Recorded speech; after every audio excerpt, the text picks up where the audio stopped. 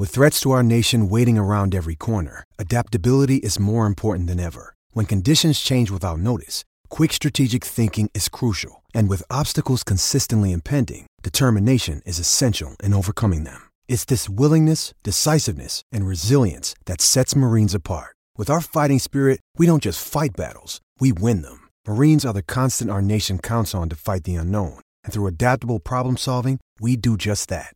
Learn more at marines.com. Hey, how are you? I didn't have my computer hooked up. I've only been doing this a year. Good morning. What a Monday and what a day.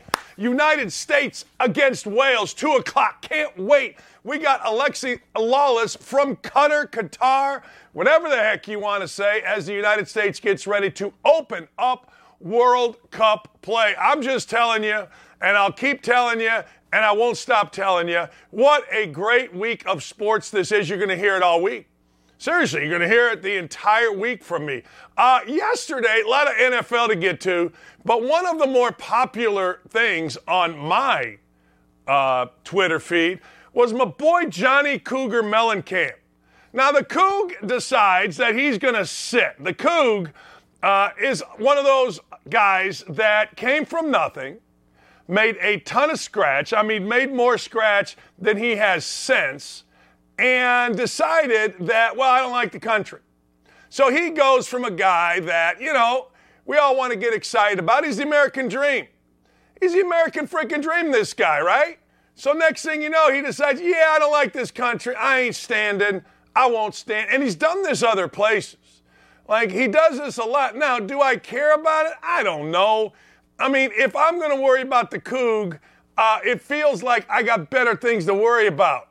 But I got to tell you, I've had enough about dudes that have made gazillions of dollars. I mean gazillions off this country. And just can't stand this country.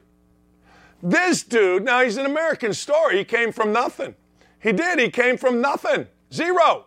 I mean, he was born in a small town, and he lived in a small town. And he breathes in a small town. He likes sucking chili dogs. This guy. Outside the Tasty Freeze. Stand up for the anthem. I got to tell you something else before I get into all this. I'm watching Get Up. How soft, and I know I'm screaming here. I feel like Dan Orlovsky. I'm just yelling to be yelling. But how soft. Look at Coug right here. What are you doing? That's the Coug, eating his popcorn, sitting there, hadn't paid for a ticket and oh, geez, who knows what. Made more money than God, but he can't stand for the anthem. You know, what has the Coug really given to our society? Yeah, he did a Farm Aid. That was really good, so I digress. I've just had enough of these guys. They make millions. Guy put on my Twitter feed here. He goes, hey, Dan, let that guy go to Cuba, see how he likes it, if he doesn't like what the United States is all about. That's really always the answer on here. It really is. But enough about the Coug. I call him the Coug because I didn't know who he was in college. A bunch of girls that I went to high school with came up to me one day. I was walking home from class, and they're like, hey, Dan, we're going to John Cougar's house. And I go, who's John Cougar? Huh? Who's John Cougar? I didn't know. He turned out to be John Mellencamp. Wingnut says, I have pictures of Trump talking during the national anthem. There you go, man. Okay. Mike Mileta says, absolute piece of garbage. He and Springsteen are the most self-indulgent frauds in music. They act like they're bosses, but understand nothing about real blue-collar family. Well, I'm not going to go into the last part. But anyway, so there you go.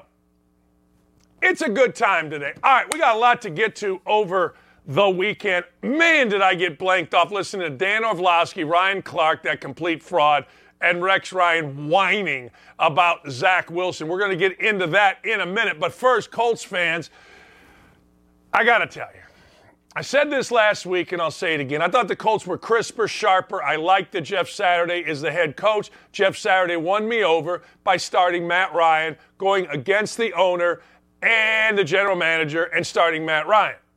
Okay. But they were the same team. They couldn't score. They ended up getting 24 last week. That's great. And they won because number 58, for a kid named Butler, didn't fall on the ball for the Raiders. All right, they won. That's great. But this week, same Colts. 17-16, they lose. Great defense. What does same Colts mean? Great defense. Great defense. And I always use two analogies. Backups show you why they are backups eventually. And married, divorced men, this is one of my mother's friends told her this, will always eventually show you why some woman divorced them. You know, those two things. Well, same thing with the Colts offensive line. The more you see that offensive line, the more they're going to show you they're among the worst in the league. Don't listen to whatever anybody says in the national news. We know here in Indy, it's one of the worst lines in the country. Now, this is the interesting thing about Jeff Saturday. I'm watching television this morning, getting ready for the show. Nobody's really mentioning the Colts, right? Last week, they got a lucky win, but a win.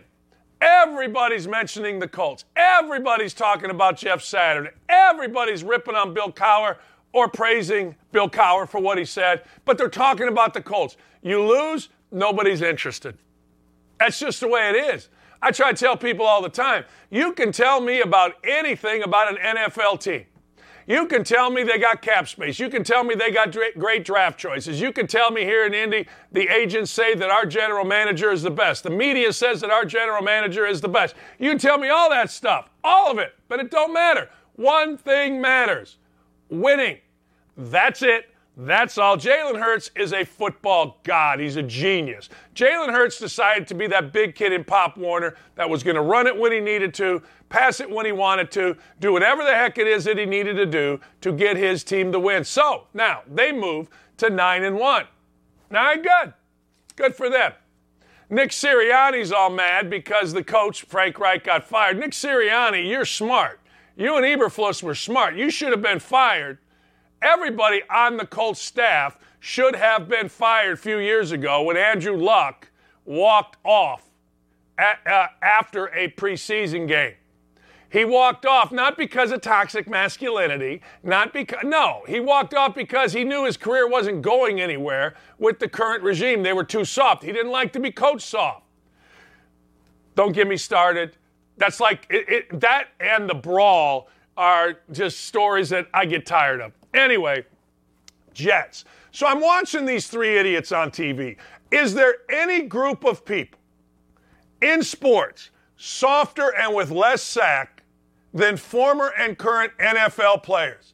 I'm listening to Orlovsky, and I get it. He's got to talk over people. I get it. But the whining that he is doing because Zach Wilson was asked in a press conference, did you let the defense down? And Zach Wilson said no, and he walked off. Well, you got to fall on the sword. You're going to lose the locker room. Everybody there is going to hate. Shut up. How soft are NFL players and NFL former players? Look, they're tough guys physically. But I'm not talking about physically. I'm talking about the more important one, mentally. He's going to lose the locker room, Orlovsky said. And Ryan Clark said, well, the defense is going to get mad at. How soft are you guys if you're going to get mad about that? So Zach Wilson, he's blanked off after the game. He gets asked a question he doesn't want to answer. He's like, no. And these idiots, and I understand it. Look, I've been on those things. You got to say stuff. I get it. But my God, every perceived little slight, every perceived little word that doesn't go exactly. NFL players, former players lose their mind. Oh, my God, he's going to lose a locker. Man, when I played it in the air, you say whatever the hell you want. Let's go. Ryan Clark's up there. Wow, he got so upset because Sage Steele didn't have the same politics as him. So Ryan Clark, I'm not working. These dudes are the softest, whiniest, biggest babies on television and in sports. Pay attention to it next time. It's horrendous, these guys. Orlovsky, well, here's what I got to do. Shut up. You stepped out of the end zone. How'd that go with your teammates? Just shut up. Anyway, walk off with 5 seconds to go. Punt return gives Bill Belichick, the genius, a win over the Jets. Now, having said all that, man, Zach Wilson was horsebleed. Whoo, was Zach Wilson bad. Son of a biscuit maker was Zach Wilson bad. I mean, listen to this numbers. You don't even get these numbers in the modern NFL. 9 for 22, 75 yards, 35 yards rushing total. No, I'm sorry. They had 59 yards rushing total. Mac Jones at least threw for 199, and New England had 99 yards rushing. Jones threw for 198. They had 99 yards rushing. But both teams stink. But again, here it is. And AFC East, there's your winner, and everybody moves up a notch. And the Jets really don't fall. They're still in the wild card hunt. And now all of a sudden, don't look now, but Belichick, again, has his team in playoff contention. We'll see whether they fold. This game surprised me. Now I got to tell you, the Vikings on a 7-game win streak. Dallas is that team that you're like, man, they're going to the Super Bowl. Man, they can't win a game. Did Dallas yesterday put the entire NFL on notice? Of course not. They won 40-3. They beat the living heck out of a now 8-2 Vikings team. But did they put them on notice? No, because you know what happens with Dak Prescott and the Cowboys. No, you don't know what happens with Dak Prescott and the Cowboys because they could lose next week and they'll stink again. They lost last week to one of the worst teams in football, the Green Bay Packers, and they stunk. Now they're great. Explain it to me. I don't know, but I do know this. That Micah Parsons, wow. Give him whatever he wants. Just sign him to a lifetime deal. Give him the franchise. Here's the deal in football, all right? So I'm watching the game. Game starts, Micah Parsons chases down Kirk Cousins, strip sack. But the Minnesota Vikings hang on. The Minnesota Vikings only give up 3. The Minnesota Vikings get the ball. They go down the field, and this is where football just drives me nuts. Like, we all get it. Play calling is hard. We understand it, right? It's easy to call a play from our living room. We all get that. We get it. Okay, fine. All right. But you get down by the goal line after driving, and you don't give the ball to Darwin Cook, and you're throwing these jump ball passes. You don't give the ball to Cook, so you get a field goal. And I told a friend of mine, live bet right now, Dallas. Because the way you beat a good team is you go score, you get ahead. They probably didn't matter anyway, the way the game went. But I got to tell you, it's unbelievable. They don't give the ball to Darwin Cook, Delvin Cook, whatever the hell his name is. It's just like the Colts. Colts got inside the 5. They gave it to Jonathan Taylor once. Colts fans were like, well, you know, the run game wasn't going in the second half. I don't care whether the run game's going in the second half. You give it to him at least twice inside the 5. He'll get you 5 yards. I hate being the smartest person alive. It's hard. It's a burden. It used to be the dumbest person alive, but now I got a show. So what are you going to do? Anyway, 151 yards rushing. Let me go through some things with you. Teams that ran the ball a little bit the other day, at least the ones I'm talking about. 16 carries, 86 yards for Jalen Hurts. 99 yards rushing as opposed to 35 yards rushing. Patriots over the Jets. Now, it didn't matter. It ended up being a kick return. Cowboys ran it for 151 yards. How about that? The Lions. You know what the Lions ran it for? 160 yards. Lions took off. Lions didn't mess around. Lions say, screw this. The Fighting Dan Campbells have won 3 in a row. They went and beat the Giants. I mean, beat them bad. The New York Football Giants got their brains beat out. I got to tell you, I don't even know how to say the guy's name.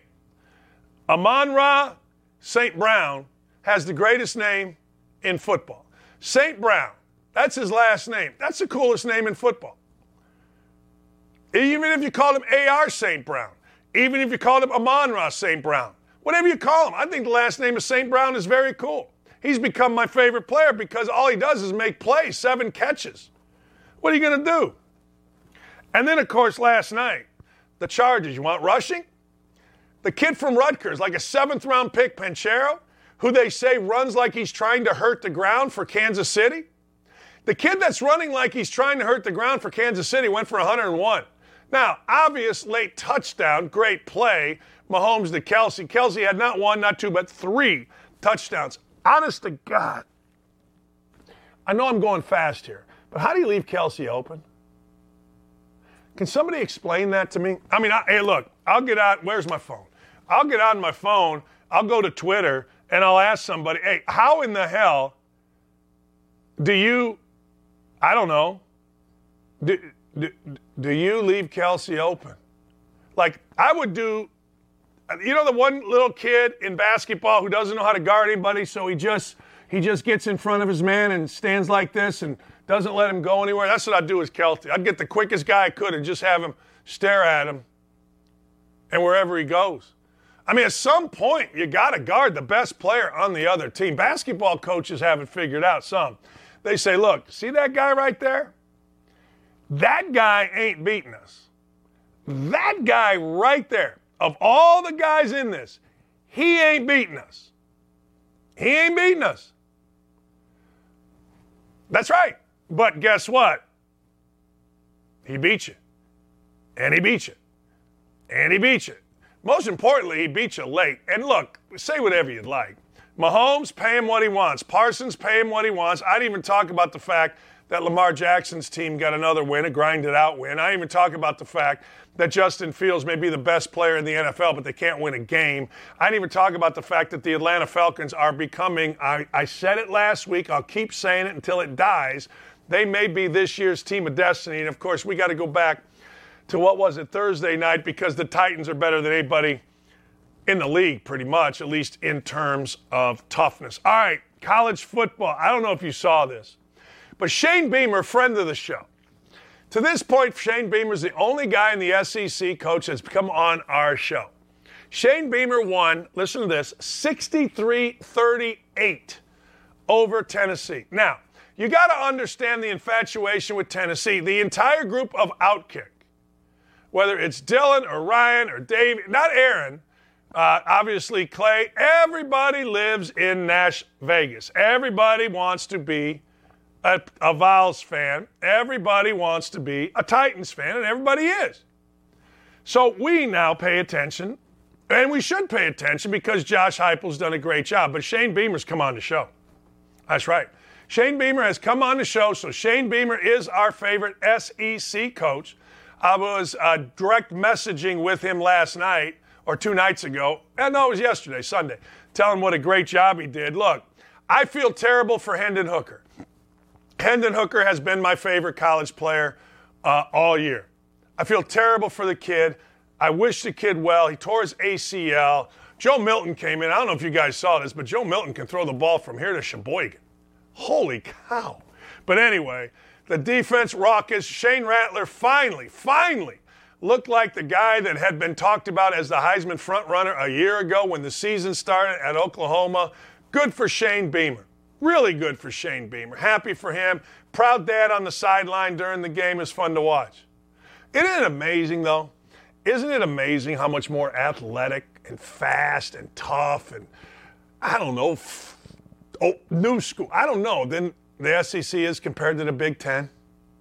Isn't it fascinating? Like, I spent most of the day doing a bunch of stuff around the house, and I had a TV on upstairs, downstairs, and we have an upstairs bedroom. I put them on because I didn't want to have to turn them on because I wanted to walk in and see what was happening. And I'm watching all day. Finally, I don't know, around 3 o'clock, I just stopped whatever. My wife bought me the worst reclining chair in America. It literally hurts to sit on. But anyway, I'll show you a picture of it maybe later in the show. But anyway, I'm sitting there, and I'm like, man, what a difference. Like, I don't know where South Carolina would fit in the Big Ten, but I got to tell you, if it played in the Big Ten West, it's going to the Big Ten championship game just based on, I don't know, athletic ability and toughness. TCU was a game of the century. TCU was unbelievable and even better, and he's going to join our show this week. Dylan, Jason Benetti will join our show this week. He was on the call along with Brock Hewitt. They are quickly becoming the best tandem in college football. But TCU runs the field goal unit onto the field, kicks the game-winning field goal, and Sonny Dykes, the coach after, says, yeah, that's what we're planning on doing. Yeah, we practiced it. And I got to tell you, a lot of people didn't believe it. But a lot of people I believed it because, well, frankly, you know what? Hey, call him, will you please? Text Benetti. Tell him he's got to come on tomorrow or Wednesday. Will you, Dylan? I talked to him for an hour last night. But anyway, it was unbelievable. They ran on the field. Everybody stayed stationary. Everybody stopped. Everybody got set. Clock's running down. 5, 4, 3. Hike, boom, snap, kick, boom. Game over. It was unbelievable. I had no dog in the fight, but I couldn't stop watching because Benetti and Brock Hewitt were that good. And frankly, the game was even better. Michigan, Illinois was the exact opposite. It came down to the same thing. It was the exact same thing, but the exact opposite. It was boring. It was dull. It was painful to watch. So you got two games that came down to the same thing. A kicker having to make a kick to keep playoff hopes alive for an undefeated team. The exact same thing. One was exciting as all get out, TCU, Baylor. The other was the cure for insomnia. Seriously, it rivaled Jay Billis. Who else is the cure for insomnia? There's like three announcers that'll just put you to sleep. They're the cure for insomnia. And that's exactly what these guys are, the cure for insomnia. Like, Illinois, Michigan was like, the other cure for insomnia is golf on a Sunday afternoon. It's the greatest sleeping medicine there is. But anyway, so here's the deal. Kid makes a kick. Michigan wins. Harbaugh talks about the toughness of his team. And frankly, the only thing that matters right now is getting the win because others are losing. See Tennessee. I'll tell you something else. Ohio State, Michigan, at least the way they played this weekend, they ain't that good. I know everybody tells me Ohio State's great. Okay, if you say so, I'll believe it. We're going to see this coming Saturday, who's good enough. But the truth of the matter is Ohio State is interesting. Ohio State has not played great. No. It's going to be a good game, fun game. I'm trying to go, actually, but Ohio State hasn't played great. All right. Our friend Lane Kiffin. The only reason we're talking about this game is people are starting to say they're calling him lame duck Kiffin. He's going to go from Ole Miss to Auburn, supposedly. All right, but here's the deal. Do you know who Larry Brown is? You know who Larry Brown is, the coach Larry Brown? Well, Larry Brown basically coached every NBA team. He did. I mean, the Pacers, the Knicks, the Warriors, the Jazz, whatever. Name a team, he coached them. Well, the truth of the matter is Lane Kiffin's trying to do the same thing. But he's trying to do it in the SEC. I think he's trying to coach every team in the SEC, and I ain't mad about it. I ain't mad at him at all. I'm not. I think that Lane Kiffin is the smartest guy going. I think Lane Kiffin is one of those guys that got it figured out. Larry Brown style. Get ahead of the posse. I can't really win here, and I'm probably going to get fired here if I stay too long.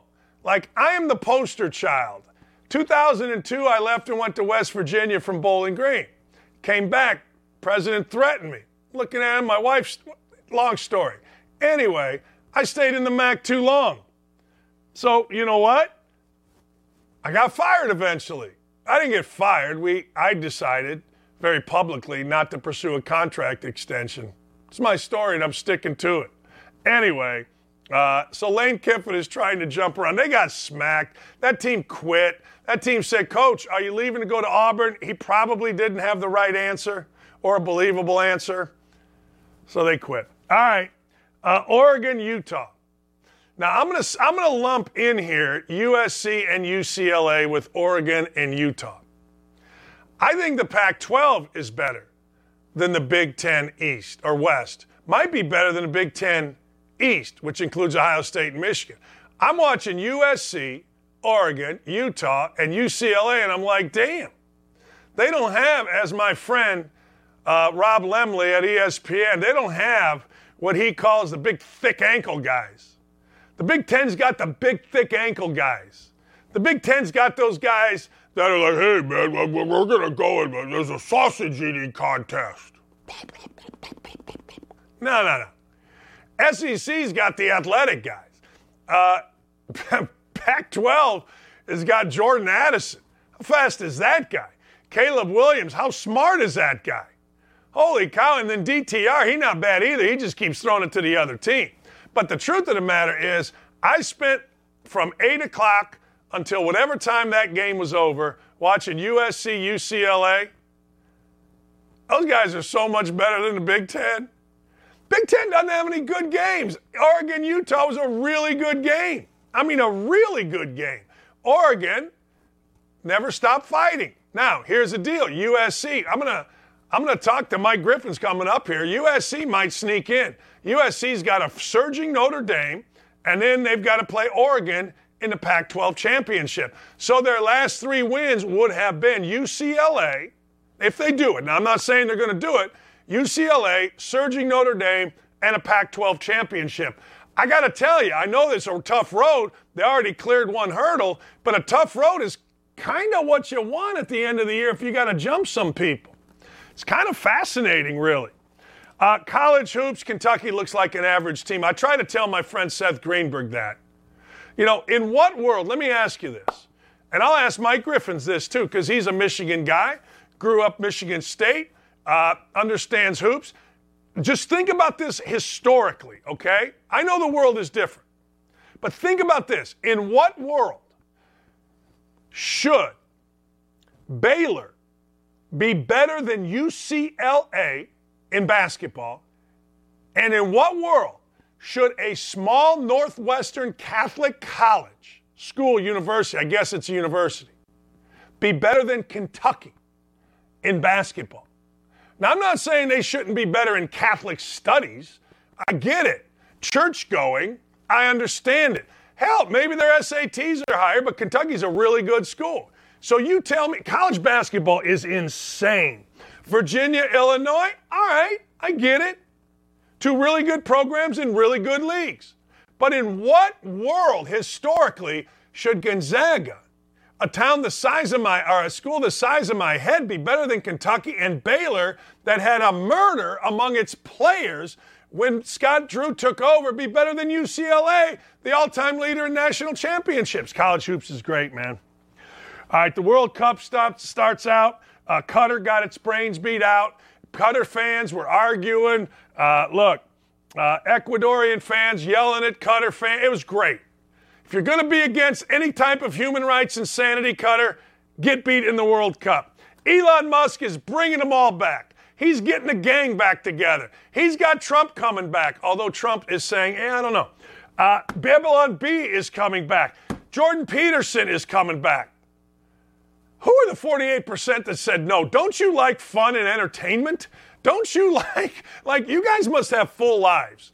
People ask me all the time, Dan, why are you on Twitter so much? What do I do? My day's over at 3. People say, well, you're just going for clicks. No, I'm just going for conversation. I'm 60 years old. I'm antisocial. My wife is, my best friend. That's me right there. There you go, Jordan Peterson. But that's me in the picture. So all I got is Twitter. All right, buckle up. Buckle up. Because I'm telling you right now, it's on. Mike Griffith.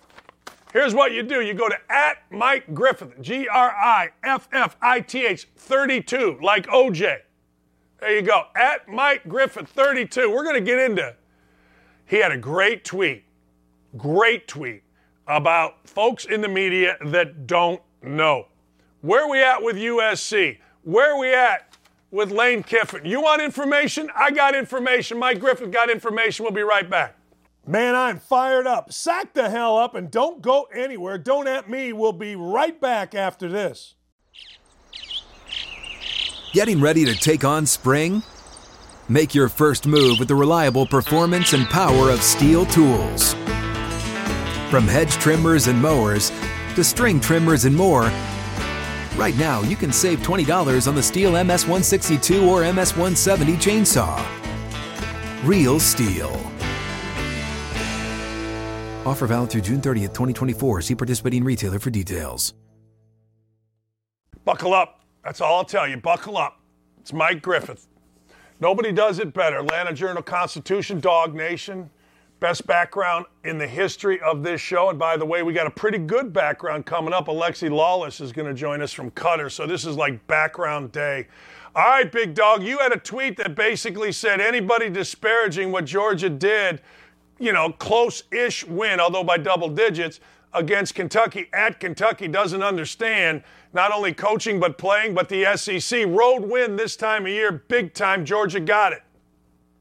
Yeah, Kirby will take it, and you got to give Kentucky credit for being engaged. And, when you got that number one on your back like Georgia does, you're going to get that. You see a lot of games around the country where maybe one team's not engaged. Ole Miss. The other one is Arkansas, right? But in this particular case, Kentucky coming off a pretty embarrassing loss to Vanderbilt. Mark Stoops, he's a really good coach. He had signed a contract extension the previous week, but they didn't announce it, Dan, because he lost to Vanderbilt. So they waited until after they played Georgia respectable to announce that extension. And everyone says, thank you very much, Nebraska, because I think Mark Stoops was a candidate for the Cornhuskers. Good veteran coach, been in the league 10 years, understands Kirby Smart, and Kentucky is built like Georgia. And here's what I mean by that.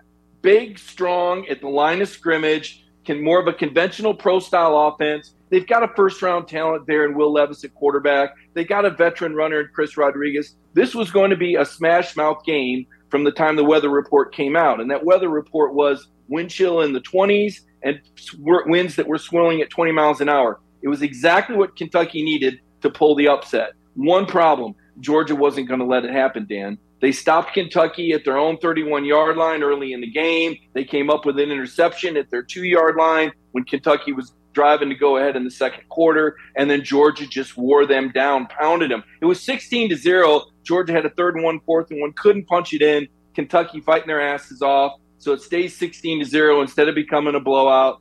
Georgia shuts down the pass game, runs it 17 out of the last 18 plays. This is what Kirby does, takes the air out of the ball, and they grind out a smash-mouth throwback, 16-6 win, and you'll appreciate this. Buck Bellew, the Georgia legend, said, that looked like a Big Ten football game out there. Well, it was Big Ten football elements, and so Kirby Smart did what he had to do to win and survive. And, by the end of the day, that win looked pretty good because Michigan had to come from behind. Ohio State had to come from behind. USC had to come from behind. TCU had to come from – nobody's blowing anybody out at the end of the year. Everybody's a target that's headed for the playoffs. Georgia took care of business, got on that airplane, and left Kentucky without any serious injuries.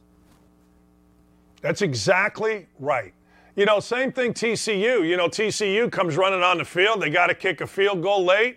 That was an exciting game. Michigan, they got to get a kicker and kicks a field goal late. And you know what? At the end of the day, I don't think, you tell me, how will the college football playoffs rankings that come out tomorrow, how will they be affected? I know Tennessee's going to be affected, but I don't think either TCU with a close win or Michigan with a close win are going to be affected at all. Do you? No, not really. I mean, you said it, Dan. The big thing, the big jolt was Tennessee losing. They were the first in line for an at-large bid. They would have needed TCU or USC to drop a game. TCU escaped. Things are looking pretty good right now for the Horned Frogs. I mean, they come home, they play Iowa State to finish the season, and then they'll play in the Big 12 championship game, likely against Kansas State. I suppose there's an outside chance they face Texas. The Kansas State-TCU game earlier this year was pretty fascinating. 2 different games, and you're going to want to Google that and check that out, the way that game flipped in the middle of it. But I think TCU's path, they got over a big hurdle beating Baylor. Look, Las Vegas knew. We were all sitting there going, why is the line only 2 or 3 points? TCU just beat this team, and Baylor just got – listen, the guys in Vegas always know. Don't kid yourself. You're not smarter than the guy in Vegas. If something looks too good to be true, it probably is. This is a word to the wise because, the sports gambling is proliferating all over the nation, and there's a lot of people that have these hunches or think they know more. Believe me, they always know more. I've covered college sports 30 years, and as much as I know about these programs, those guys in Vegas have more information. I promise you that. So that was an interesting game for TCU. Survival Saturday, I called it, Dan. It was Survival Saturday. And Caleb Williams and USC, if you didn't stay up for this one, man, you missed a dogfight. This was back and forth, tremendous, a great offense. Made me want to see USC make the playoffs. Selfishly, people always say, well, who do you root for?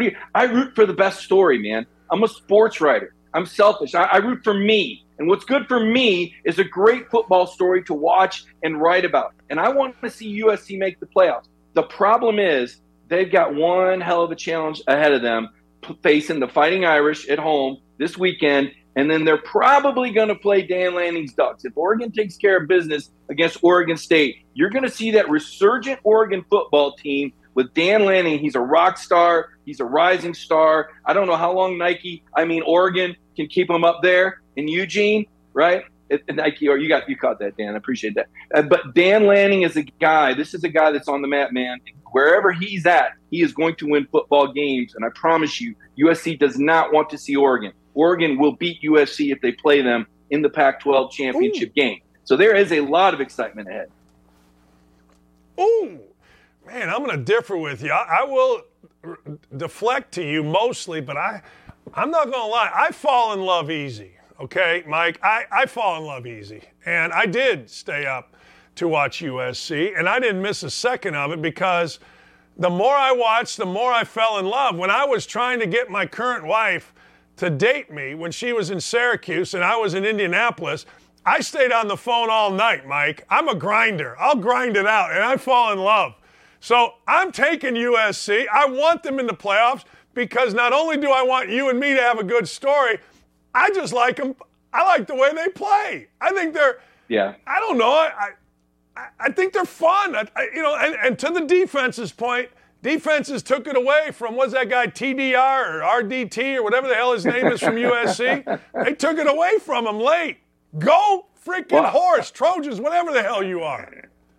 I'm going to give you that because you're a basketball guy. So, of course, you want to see points. Of course, you want to see fast break football up and down the field and baskets and points and touchdowns, and they're all the same. Dan, this is football, man. You got to have a little pride, a little manlyhood here, man. We want some smash mouth at the end of the year. We don't want to see these guys lofting balls and flags flying anytime somebody breathes on somebody else. You got to have some character and some heart. This is the game of football. This isn't 7-on-7. They play tackle football in the SEC. Now, I will say this.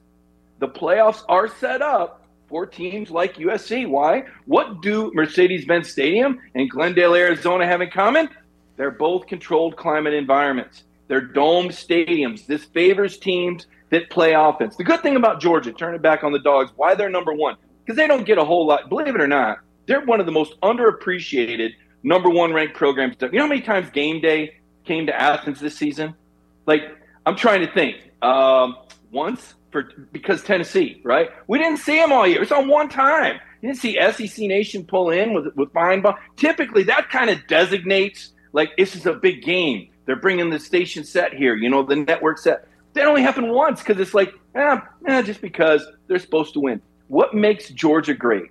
And Kirby Smart has now locked in first ballot Hall of Fame status, by the way. He has joined Nick Saban and Steve Spurrier as the only coaches in the SEC modern era, and that's when the division split in 1992, to go undefeated in conference play in back-to-back years. And there's still a discussion over whether he should be the SEC Coach of the Year. I mean, give me a break, man. But what makes Georgia great is they can win the shootout. They can win the smash mouth. They can win outside at 20 degrees. They can win indoors at 72 degrees with no wind. Kirby Smart has built a program that is flexible enough to beat you, whoever you are, at your own game, anytime, any place, any way. That's what they say in that football building over there right now, Dan. Yeah, well, okay. Now, that was a very nice filibuster, and I enjoyed it immensely. But I got to tell you, Bo Schembechler ain't walking through that door, pal. He ain't walking through that door. And those thick ankle guys that are lining up with those low asses, you got to have a high ass and high calves to win in modern day football, baby. Schembechler ain't walking through that door. Duffy Daugherty, Woody, gone. No. This is about speed. This is about Jordan Addison. And just make one or two plays defensively a game is all I ask from USC. You're right about Georgia. Georgia's got the package, but let me ask you this. Are we still questioning Stetson Bennett? Is that still a question that other coaches look like they can say, wait a second, we can't get to this guy and make Georgia one-dimensional with the run? Well, it depends on what the question is, Dan. If the question is he the best quarterback in college football, the answer is no. If the question is, does Georgia want to put the game on his shoulders, the answer is no. But every good football coach wants – what's the question? Be clear. I want to be clear on this. What's the question? Can they put it on his shoulders? No. They need to play good defense. Can they a defense, need to have balance. That's good, or can a team that's good in a Final Four and smart – make it such that Stetson Bennett has to beat them? And if that happens, how confident are Georgia fans that he could do that against one of the other top three teams in the country? Well, we've seen this movie before. It was called the SEC Championship game last year. And Alabama put 41 on the scoreboard, and that is not Georgia's game. Stetson's Bennett game is not to step back in the pocket and have to throw because of game circumstance. But here's the good news for Georgia. They've outscored everybody like 98-5 in the first quarter because Georgia has the best coaching staff and is the best prepared team from week to week in college football. And they're the best coached team. They're one of the least penalized teams in the nation, the least penalized team in the SEC, in fact. And it's not because they're not aggressive and they're not physical. It's because they're well coached. So the trick is to get ahead of Georgia and to put Stetson Bennett and that offense in a position where they have to play catch-up. It happened earlier this year at Missouri, and the Dogs struggled a little bit. They were down 10 points in the fourth quarter in Columbia, Missouri, and Stetson Bennett wasn't having a good game. So they turned to the ground game, and they had to execute a 4th and 2. They had to punch it in there. So there has been a team that's gotten ahead of them. It hasn't happened often, though, Dan, because Kirby and this staff, they are so well prepared. They are so well – nobody leads after the first quarter. Nobody scores. They haven't given up a touchdown in the first quarter in like 15 games. I mean, check me on that. That's an amazing stat, right? So if you're not ahead of Georgia, then Kirby doesn't have to press Stetson Bennett into action. You heard what I said earlier. They ran the ball 17 out of the last 18 plays against Kentucky. They threw the ball only 4 times in the second half against Tennessee and only once in the fourth quarter. They don't want to have to put pressure on their offense to have to score and have to be behind the chains. They would rather punt it.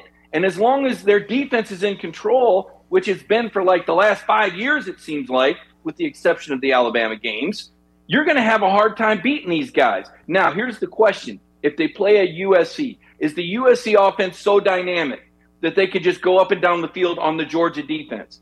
I don't know the answer to that question. I know Tennessee couldn't. I know we heard that Tennessee was going to hang 50 on Georgia, and I watched Kirby Smart's defense absolutely shut down the Vols. I think it was 24-6 at half. Now, you can say it was crowd noise, and you can say it was, offsides and all these.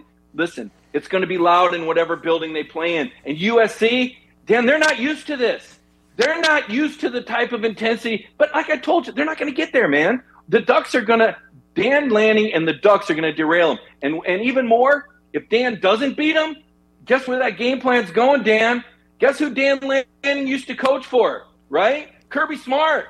Guess who's going to have the benefit of that tape and the benefit of seeing how that Georgia similar defense plays against USC? And we saw this act before because Alabama got lit up by Tennessee. Let me tell you, Kirby and that staff went to school on that film from Knoxville, just like they would go to school if this scenario plays out where USC plays Oregon.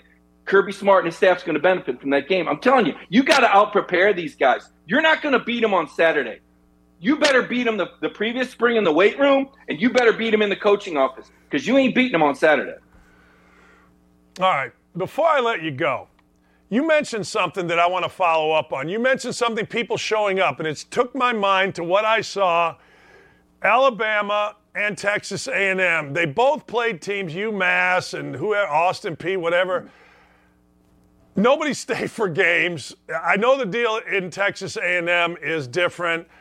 Does the SEC or the athletic directors maybe need to rethink that late game to give the team a, quote, break? I mean, based on crowds and what's not happening? This is an unintended consequence of the transfer rule in the NIL, Dan. These kids are shutting it down. We talked about Ole Miss and Arkansas. This was the easiest pick on the board last week. Like I said, the guys in Vegas know something. Well, maybe they didn't factor this in. Arkansas is playing at home for Sam Pittman, and they're playing for pride. You look at the Ole Miss roster, look how many transfers they have. How much of those guys really invested in the Ole Miss program? How many of those guys grew up wanting to be an Ole Miss Rebel? They didn't care. They're free agents, man. They signed on as mercenaries. They got knocked out by Alabama last week. Collectively, they did not care as much about that game as Arkansas did. Then, 2, Florida at Vanderbilt, another game, easy to call. What did Florida have to gain? Well, they had everything to gain. They'd won 2 games. You're thinking like a fan. You're not thinking like a player. Right now, those players are thinking about, am I going pro or am I going in the portal? And what schools are calling me right now? What offers am I getting? Because here's the deal. You've got this free agency period, this transfer window coming up that starts on December 4th, the day after. But if you don't think that these coaches are reaching out to players that they recruited 2, 3, 4 years ago, or players' parents, and hey, Johnny, guess who called today? And guess who called? And maybe you'll go here, and maybe you'll go. And the coaches say, we want you focused on the game. Come on, let's be real, man. These kids are human beings. They're looking at their future. They got the agent telling them where they'll go if they get drafted. They got the parents and the uncles and the aunts and the middlemen telling them what schools are telling them what kind of NIL deals that they can get if they transfer there. Then they got their coach in the ear saying, hey, we're going to play in front of 35,000 people in cold weather at Vanderbilt. Let's get excited. Let's be realistic. You're watching locker rooms splinter all over the country as kids enter the portal. And what you saw last weekend in some of these games with some of these disinterested teams, this is just the tip of the iceberg of what the bowl season is going to become. That's going to be this is the next big one, Dan. They're going to have to figure out how to provide some incentives where these kids are going to want to play in these non-New Year's Six, non-playoff games. There was a Tennessee player, got drafted in the first round within the last few years. Don't want to mention his name. He opted out of the Georgia Bowl game because it wasn't a playoff game. He told me straight up, if that's a playoff game, I'm playing. But if it's not a playoff game, I'm not playing. So then we got to ask ourselves, what is the purpose of the bowl games? How do you provide incentive for these guys to play, much less the end of the regular season? And I'm going to bring it back to Georgia one more time because I'm going to tell you this is the difference. Georgia's got a guy in Jalen Carter. This is a guy that's going to be drafted in the top 3 in the NFL. He'll be the first non-quarterback selected. This kid had a foot injury and an MCL knee injury. And I asked myself, if you're Jalen Carter on the verge of generational wealth, tens of millions of dollars, do you come back and risk that knee? Not only has this guy come back, he has played 48 snaps against Tennessee. He played 40 snaps against Mississippi State. He played 46 snaps against Kentucky. Those are high numbers for any defensive tackle, much less a guy with this draft stock. But Smart has created a culture, and this is only happening at about maybe 20 schools left in the country that are this engaged, where there's this level of buy-in, where the players are truly and honestly playing for one another. That is so hard to do in today's me generation, but that's what's separating Georgia right now. That's what's separating these programs, these championship programs that are finding ways to win games, because they're bought in and they still have something to play for, Dan. And this is why they want the college football playoffs expanded to 12 teams so that come November, you got 40 or 50 teams that still have a stake in the game instead of 7 or 8 or 10. Just let him go, man. Just let him go, and you're going to get unbelievable information. Seriously, that's the real world of college football. Like, and I don't know if it's good or bad. I can't imagine it's good, but that's the real world of college football right there. And, Mike, I would argue it ain't slowing down. Like, there ain't going to be players that say, oh, man, that guy should have played in that bowl game. Nuh-uh. It ain't slowing down. And I don't know if college basketball is going to go the same direction. Guy may not play in the NIT, I guess, but I get it. Mike? Have a great day, man. Always appreciate you. You always bring it. Thank you, sir. Appreciate it, Dan. Have a good one, man. He's the best. He's the best. At Mike Griffith, Griffith 32. Seriously, what he just said is exactly what college football has become about. You think college football is about blocking and tackling, and if you're a gambler, what Mike just gave you might be the most vital information. Like, figure out the team that on the surface is supposed to be good, but the whole team is bottomed out. He ain't wrong. Why do you think Mississippi went in there and got their brains beat out? You know what I mean? So, anyway, good stuff. All right, I got some stock up. I got some stock down. Shane Beamer, you are the man. Shane Beamer, your stock is up, even though everybody in our company is not happy today and wasn't happy on Saturday and certainly not happy on Sunday. You whooped up on the Tennessee Vols. And not only did you whoop up on the Tennessee Vols, you did it in such a way, such a classy way. You just did. He's being interviewed after the game. He's just a likable guy.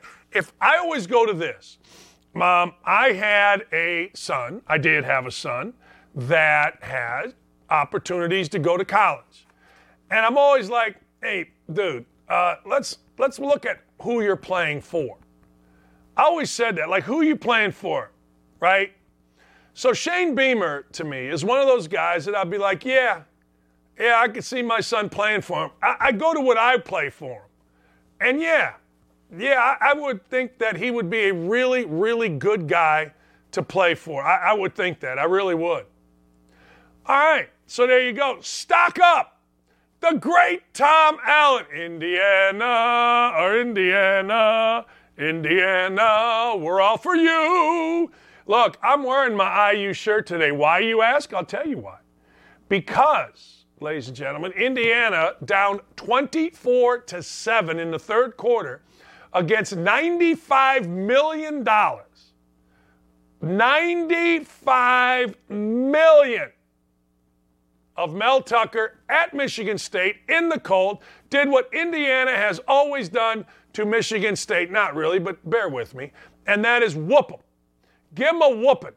That's right. They gave them a whooping and ended up winning it in overtime. Tom Allen, you are the man. There's a freshman named Dexter Williams. Dexter Williams is saving jobs and giving hope to Indiana. Speaking of giving hope, hey, when I'm wrong, I'm wrong. You guys that listen to me, you guys that watch this show know when I am wrong, I am wrong, and I apologize, and I'm wrong. But I was wrong about Marcus Freeman. Marcus Freeman's done a hell of a job. Notre Dame started out 0-2. They've won 8 now. Here's the deal. Notre Dame's got to play USC, a hot USC team. Now, here is very simple.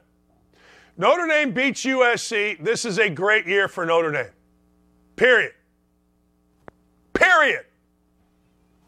Now, first year, you do all this, you come back from where you came back from. If Notre Dame beats USC, and it's very real that they could, then guess what? Guess what? This is not a good year at Notre Dame. This is a great year. It's not the best because they wouldn't have gotten into the Final Four. They wouldn't have played for a championship. But this is one heck of a year at Notre Dame. Hey, baby. Look at me. All you Libbies out there, you seem sad. You guys are all whining. Donald Trump's back on Twitter. Does that scare you? Oh, he's an insurrectionist. That is a great picture. Do we have the tweets? Do we have Shannon Coulter, Ann's sister? Do we have her being a Karen? Hello, Karen. How are you, sweet Karen? You're sad, Karen. Karen, what's going on? Anyway, we do have her picture. We will show you her picture because she reached out. She reached out. I emailed the head of safety, because this is dangerous business at Apple and Google, respectively, to ask if their app stores will continue to carry the Twitter app now that Elon Musk has restated. That didn't go well for young Karen/Shannon. She responded by saying, I'm living in your heads. Well, you're not living in anybody's heads. People are responding to your stupidity. Come on. Karen, relax. All is well. Nobody's going to get hurt. Pay attention to your life. We'll pay attention to ours. But man, the Libbies were out in front. How many people are going to die? Dave Levitt said. Because Donald Trump is back on Twitter. In Trump's defense, Trump said, I don't know if I'm going back on. And on the other side, conservatives were like, it felt a little cultish. It felt a little, well, our hero's back. Come on. What I look at Donald Trump on Twitter is for the humor. That's what I look at. I don't know about you, but that's what I see when I see the Donald, the humor. All right, lastly, Lovie Smith. I got to tell you, I'm excited. I liked Lovie Smith. I felt Lovie Smith got a raw deal by the Chicago Bears. Felt like he got screwed. Guess what? Man, the Texans stinks. Woo! When the first line on your highlight reel is now they are playing for the first pick in the draft, you stinks. I'm just saying. All right. By the way, you want to hear good music? Go to Jay Shaw on Spotify. I'm telling you. Jay Shaw. Promise you. Give it a listen. Tell me what you think. We play it out here. Nobody knows him, but they're gonna know him very, very quick. All right. When we come back, I got Chad with me, Withrow. Chad and I are going to break down what's going on in the NFL, and we're going to break down all of college football next. That's it. I got to take a break. We'll be right back with more on Don't At Me across the Outkick Network. Another day is here, and you're ready for it. What to wear? Check. Breakfast, lunch, and dinner? Check. Planning for what's next and how to save for it? That's where Bank of America can help. For your financial to-dos, Bank of America has experts ready to help get you closer to your goals. Get started at one of our local financial centers or 24/7 in our mobile banking app. Find a location near you at bankofamerica.com/talktous. What would you like the power to do? Mobile banking requires downloading the app and is only available for select devices. Message and data rates may apply. Bank of America N.A., member FDIC. It's Monday. We got the Outkick 360 Fellas. We only got one this time, and there's no used to be three. Now there is two. The great Chad Withrow joins us at Chad Withrow for all things. Let's start with this. Let's start with the Titans. You watched the Titans, and Titan fans got to watch, Titan fans media got to watch the Titans play, and then sit back and watch the rest of the NFL play. How good are the Titans relative to the rest of the NFL? That's an ever-evolving answer there, Dan, isn't it? It's really crazy to me because I had this team buried after 2 weeks. I mean, I didn't think their playoff hopes were buried, but any possibility of this Titans team being a real contender to win playoff games, I thought was a real long shot after the first couple weeks of the season when you saw their performance against the Giants, but then the Bills, but really just the lack of any explosive playmaking on the outside. Trading away A.J. Brown, they had no real receiving threats. We know Ryan Tannehill's problem once they get to the playoffs. It was always a team built on running the ball with Derrick Henry and defense. As this season has gone along, I think that's a formula that could win and win big in this NFL. And it's for this reason. We saw some pretty good quarterbacks last night in that Chiefs-Chargers game. There's spots of great quarterback play, great offense across the league. But this is a season, Dan, where offense across the league is really down. And teams that can play great defense and can run the football, I'm looking up and it looks like 1989 all over again in the NFL. So maybe, just maybe, the Titans are really one of the best teams in the league. Standings-wise right now, that's where they are. They're a team that's close to the top. I watched that Patriots-Jets game yesterday that ends on a punt return for a touchdown. When it's 3-3, and I see the great defense played in that game by two teams that are contending within their own division. And I think this just may be a weird outlier year of the NFL. Maybe it's a trend where defenses are really making a comeback across the league. But quarterback play has been down, aided in large part by Tom Brady and Aaron Rodgers, both having relative down seasons to their great careers. And those are the two biggest names across the NFL. And because of that and some other guys not really taking the next step at quarterback, you're left with this vacuum of a league where defense is a lot better. The running game is better in certain places. We know the Titans have one of those. I was super impressed with their win at Lambeau Field. I thought that was a chance for the Packers to right the ship and gain some control over their season after that comeback win over the Cowboys, which was a great win for the Packers. And the Titans went up there and put it to them. So I really have evolved my opinion of this Titans team as the year's gone on. And also, by the way, Traylon Burks finally did something. The first-round pick at receiver for the Titans. If that starts to happen, that's going to be a really good thing for this team. Yeah, he did. 2 big plays. And you and I and Jonathan, we've pretty much talked all year. You know what? The big play was missing. Burks had 2 big ones. All right, let me stay in Tennessee just for right now. What the hell happened to the Vols? What happened here? Oh, Dan, it's we talk about Dylan, your producer, is a Vol also. We talk about battered Vol syndrome, and when we talk about it, people are like, "Oh, stop thinking about like that. Stop being negative. Stop doing this." And I'll point to this day in mid-November and this performance in this game and say, this is why it's hard to get your hopes overly up about a Tennessee football team. Look, it doesn't take anything away from the fact that this has been a great season for Tennessee football. Josh Heupel in year 2 has done amazing work. Hendon Hooker is going to be one of my all-time favorite Tennessee quarterbacks because he willingly came to a dumpster fire of a program. But when Jeremy Pruitt was fired, when Philip Fulmer was basically fired, under NCAA investigation, they were terrible on the field. They were 3-7 in 2020. And then they come out last year, they surprised with 7 wins in the regular season, and they blew everyone away this year, and they're really one of the more fun teams to watch in all of college football. That remains the case. But this Saturday night to me was what I expected in the preseason. Not a blowout loss to South Carolina, but a team that offensively is such a juggernaut and can score points with anyone, but defensively could be such a liability that you might beat Alabama and you might lose to Kentucky, or you might lose to Vanderbilt, or you might lose to South Carolina or Missouri. They've gotten through most of the obstacles this year so far, outside of Georgia, obviously. But this was one where, in the back of my mind, I'm watching, I'm thinking, oh, you know what? This was the defense and the team that I expected in 2022. This is the outlier performance that I was expecting. Dan, it was, I'm not, this is not hyperbole. This was the worst defensive performance I've seen in my 40 years watching Tennessee football relative to a bad offense. I've seen teams do more to Tennessee. I saw a great offense in Bryce Young and Alabama do whatever they want for the most part against Tennessee, and Tennessee won that game in the end.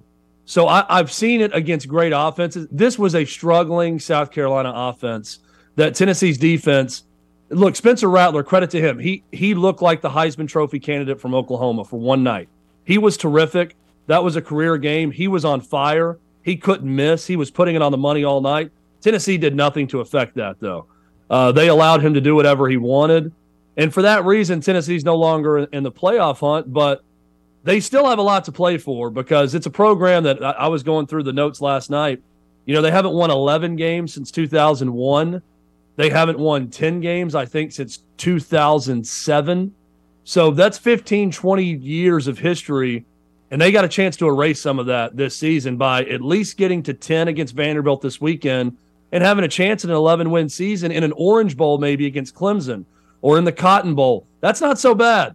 If you told me that coming into the season, even with all the disappointment, I would take that opportunity. But man, oh man, Dan, they blew a golden chance to get to the college football playoff because now USC and TCU may win out and it may not have mattered. I think those teams would have jumped them had they won out and won their conferences. But that was an opportunity left out there that they just did not capitalize on. All right, let me go back to the NFL for a second. You look at the AFC, and if you're a Titans fan, you're already looking at the playoffs because, let's be honest, the Colts had a glimmer of hope for, 1 minute last week, and now the Colts are the Colts, and the division was over. Now it's really over. Who do you see? Like last night, hey, Mahomes doing Mahomes things.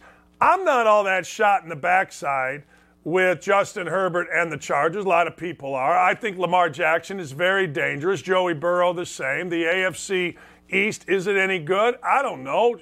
What do you see?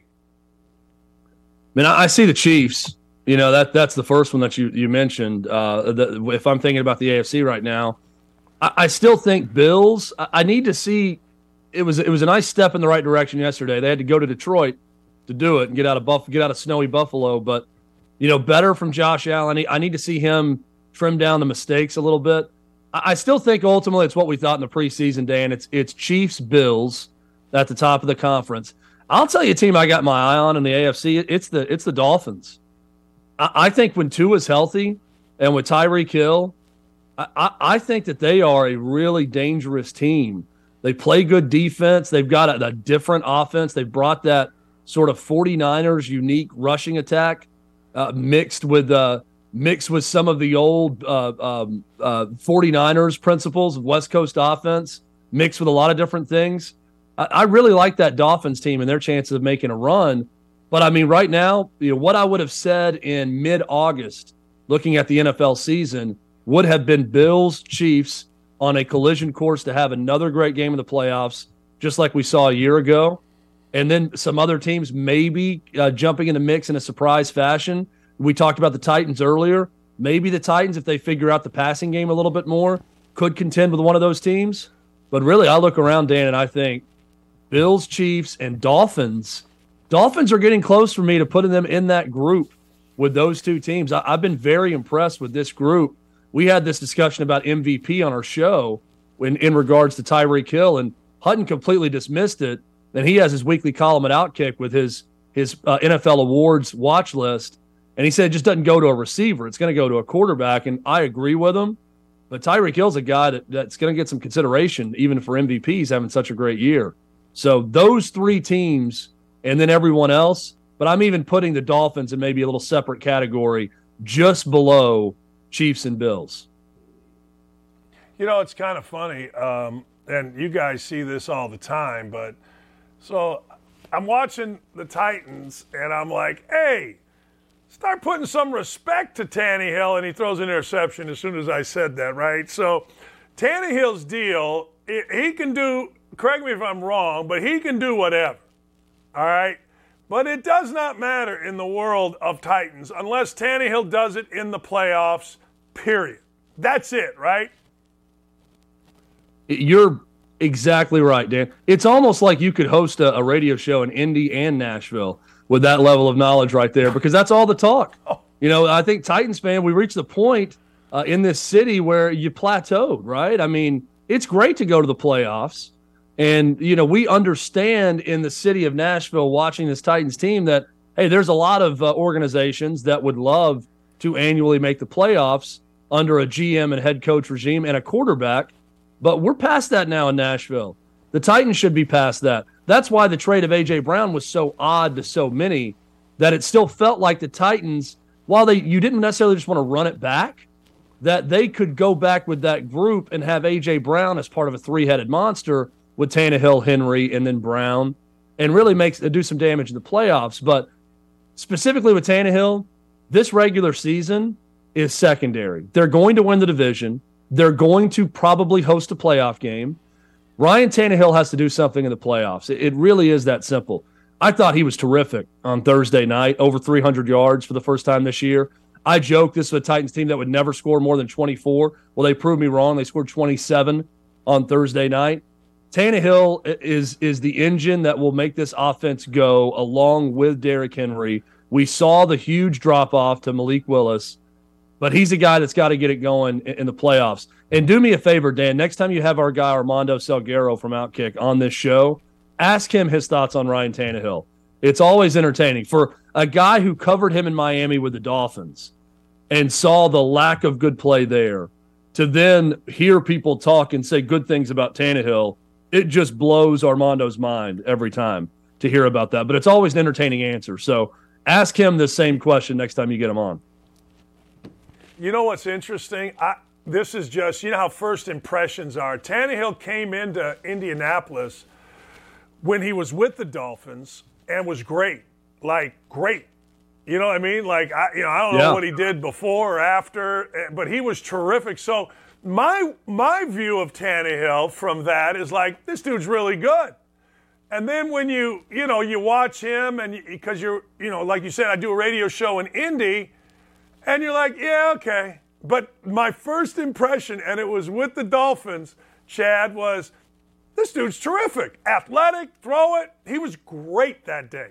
Not good, great. So what can I tell you? Yeah, you're bringing to light, Dan, that this is the reason I think Spencer Rattler is going to be an NFL Hall of Famer. After the one game I watched him play against Tennessee, I watched that game Saturday night, and now my impression of him has completely changed. Every time I watch him, I'm looking for over 400 yards passing and an electric running game out of him because of his performance against the Vols on Saturday night. Yeah, and Tannehill. But if if it was your first time seeing Rattler, you know what I mean? Your first time, not you've seen him enough. But if it was your first time, you'd be like, what the hell? This guy's great. This guy, Hey, this guy's and here's terrific. The thing. And no, you bring up a good point simply because Tannehill has that ability where he, in certain games, Thursday night's a good example. He can really pop and show you something and then can revert. All too often, he reverts in the playoffs. Let me give you just an example, just one play to an Indiana Hoosier, Nick Westbrook-Akine, a receiver who really should be a fourth receiver for someone, but because of the Titans receiver situation, he's way too high in the pecking order. But either way, he and Tannehill connected on a touchdown pass against the Broncos. Titans were down 10-0 right before the half. It was looking bleak in a very defensive game that you knew you were going to get. And Tannehill throws, it's an out-cutting route to the corner of the end zone right before the half. That is beautiful touch over the linebacker's head in front of a safety. Westbrook-Akine makes a great catch in the corner of the end zone. And I'm watching that and thinking, that's magnificent. And the Titans would have had no chance of doing that with Malik Willis at quarterback. And this is right when Tannehill came back. That got them back in the game. They score quickly on the flea flicker trick play to Akine in the second half to take the lead. They never looked back in that game, but I kept circling in my mind that touchdown pass right before the half because there's not a ton of quarterbacks in the NFL that would so easily make that throw and that catch. I don't think it's that easy for Tannehill. It doesn't happen all the time, but he's capable of it. And a Malik Willis as the backup is simply not capable of that.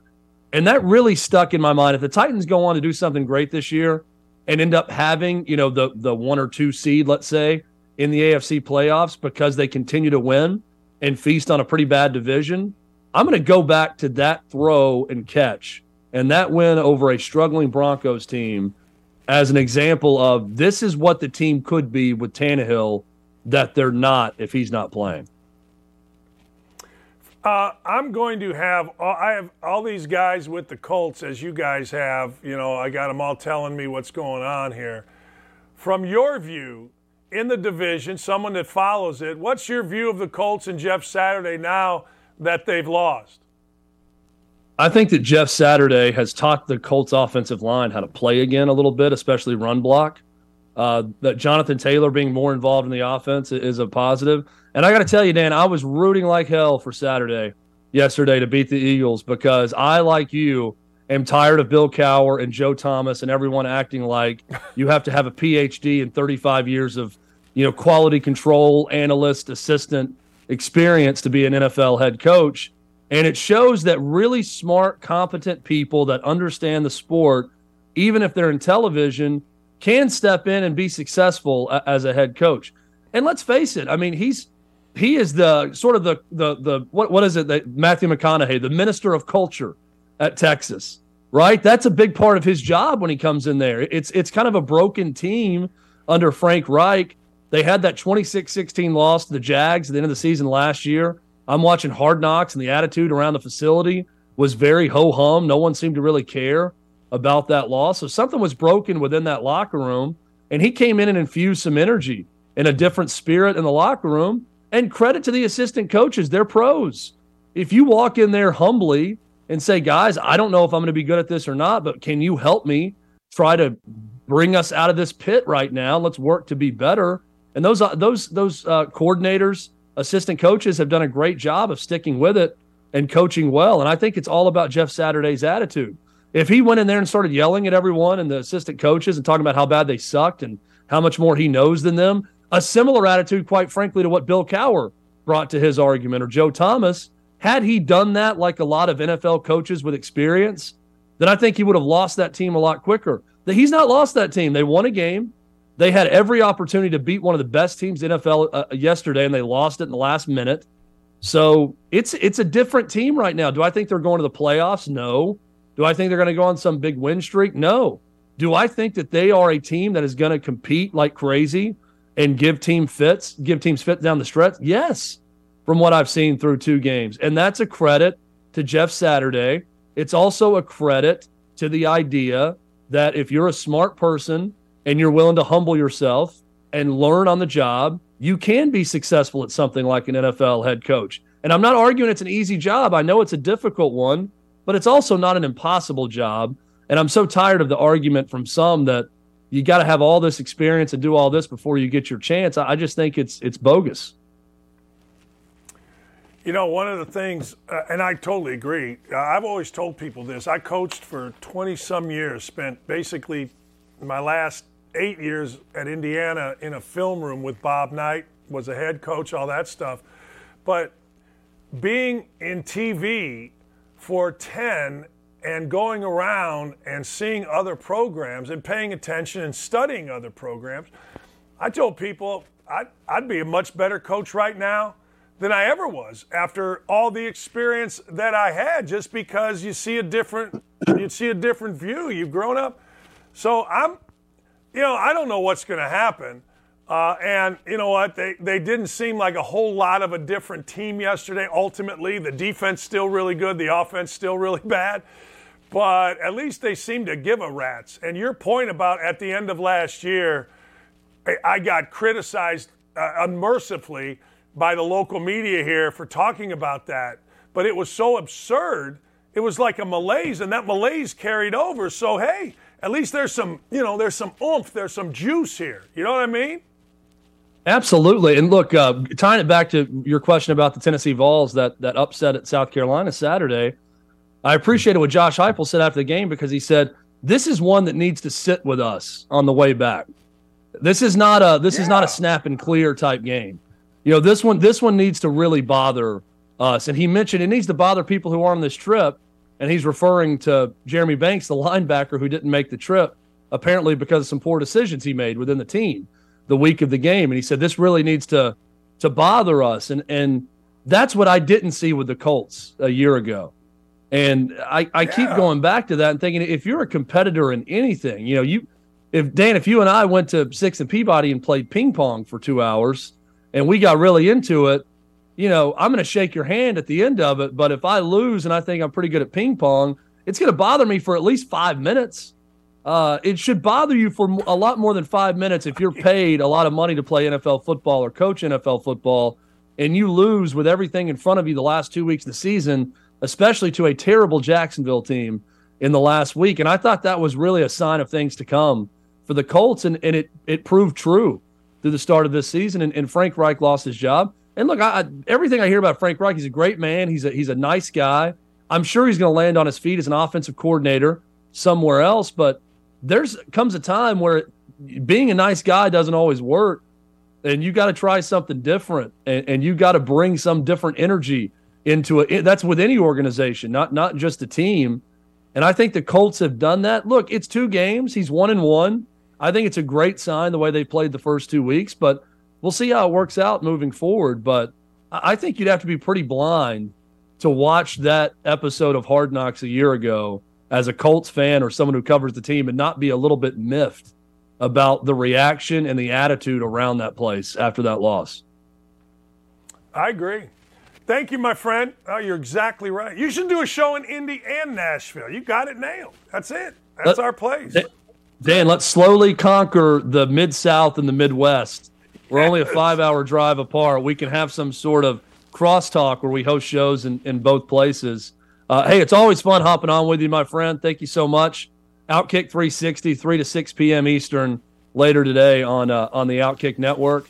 And I think Cole Kubelik's going to join us from SEC Network. He's an Auburn grad. We'll talk about that Auburn job, and we'll react to what was a big weekend in the NFL and college football. So it's going to be a lot of fun on this short Thanksgiving week. Thanks, brother. Thank you. Great stuff. Great stuff. Happy Thanksgiving, Dan. Thanks. Thanks to you. You too, and all your family. That's right. I always forget it's Thanksgiving. We're just working. What did our boy McAfee do at College Game Day? Got, he signed a fan's arm. I love when McAfee does stuff. He just lives right here. He lives in a compound with Bob or Tom, one of the 2 guys from Bob and Tom. So apparently McAfee is getting it done. Look, I got to tell you this about Pat McAfee. Pat McAfee is great on game day. Great. Not good. Great.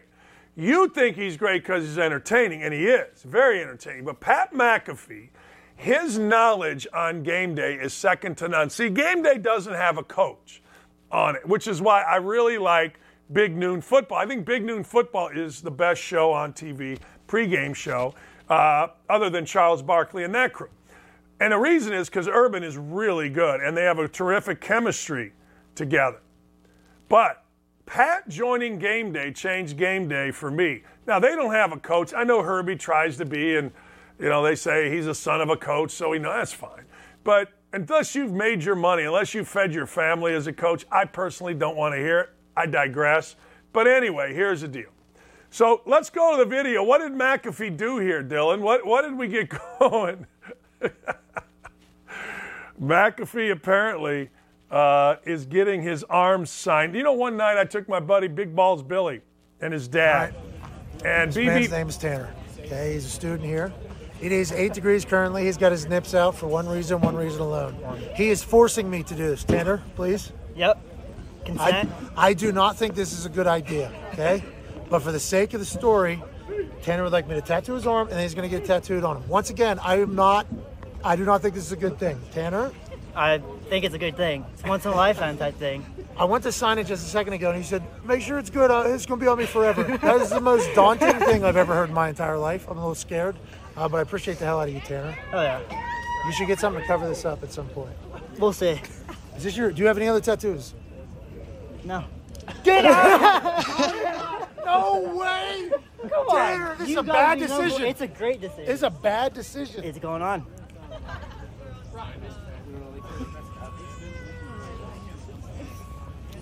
How's Bowen? Hell yeah. Good luck out there, dude. That's going to look great. Dude, you don't even know what it's going to hurt like hell. It's going to hurt like hell it is. But hey. Tanner, I appreciate you, man. I appreciate you. It's an honor, buddy. I don't love it. I don't love what just happened. I won't even feel it. It's too cold to feel it. Tanner, jeez Louise. Have a good one, buddy. Yeah, you too. Thank you. So one day I took my buddy, BBB's father, Big Balls Billy we called him, and we were out. A bunch of young ladies came up. We were in college, came up, wanted autographs, signed stuff. One of them pulled his shirt down and Mr. Mueller signed it, them.